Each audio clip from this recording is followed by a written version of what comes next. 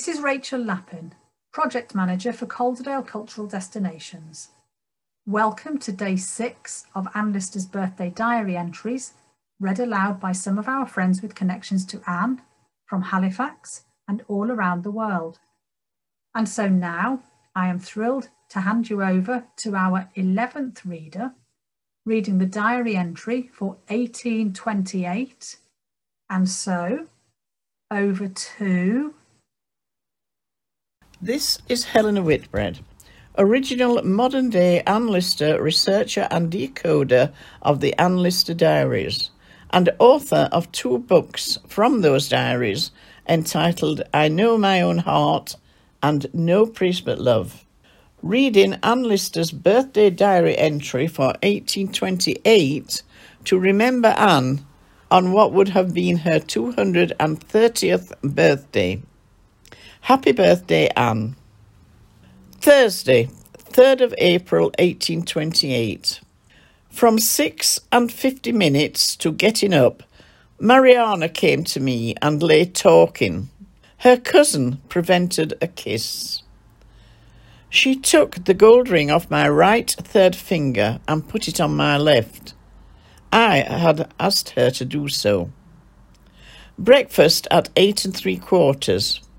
At 9 1/4, I went into Mariana's sitting room, read an article on fistula and hemorrhoids in Rees's Encyclopedia, then sat finishing writing out the long list of subscribers to Miss Fanny Salmon's quadrilles, having written Mariana the copy of a letter on the subject to Mrs. Hesketh of Newton Chester, and ditto of a note on ditto to Mrs. Wilbraham, and wrote and sent 1.5 hurried pages to Marion, Shibden, to say I should be with them at Shibden next Monday evening.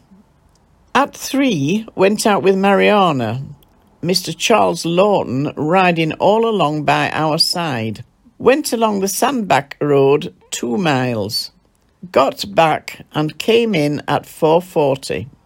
One of Mr. Charles Lawton's men would wall a common field, stone wall, 4 feet high, at 3 6 per rood, and would get and lead all the stones from a quarry supposed 1/4 mile off at 6 shillings per rood.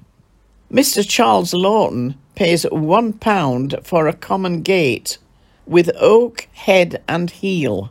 The making separately might be 3 6 or 5 shillings.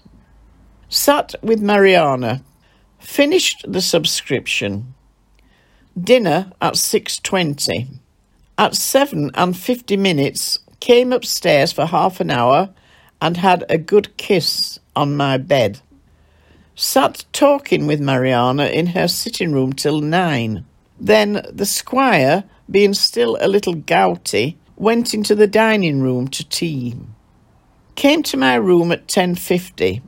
Then wrote out all but the first 4 lines of Tuesday and the whole of yesterday and today, which took me till 11:55. Fine day, no sun, coldish but pleasant for walking. Very fine evening. Sat up reading from page 260 to 308, end of volume 1, Italy in the 19th century.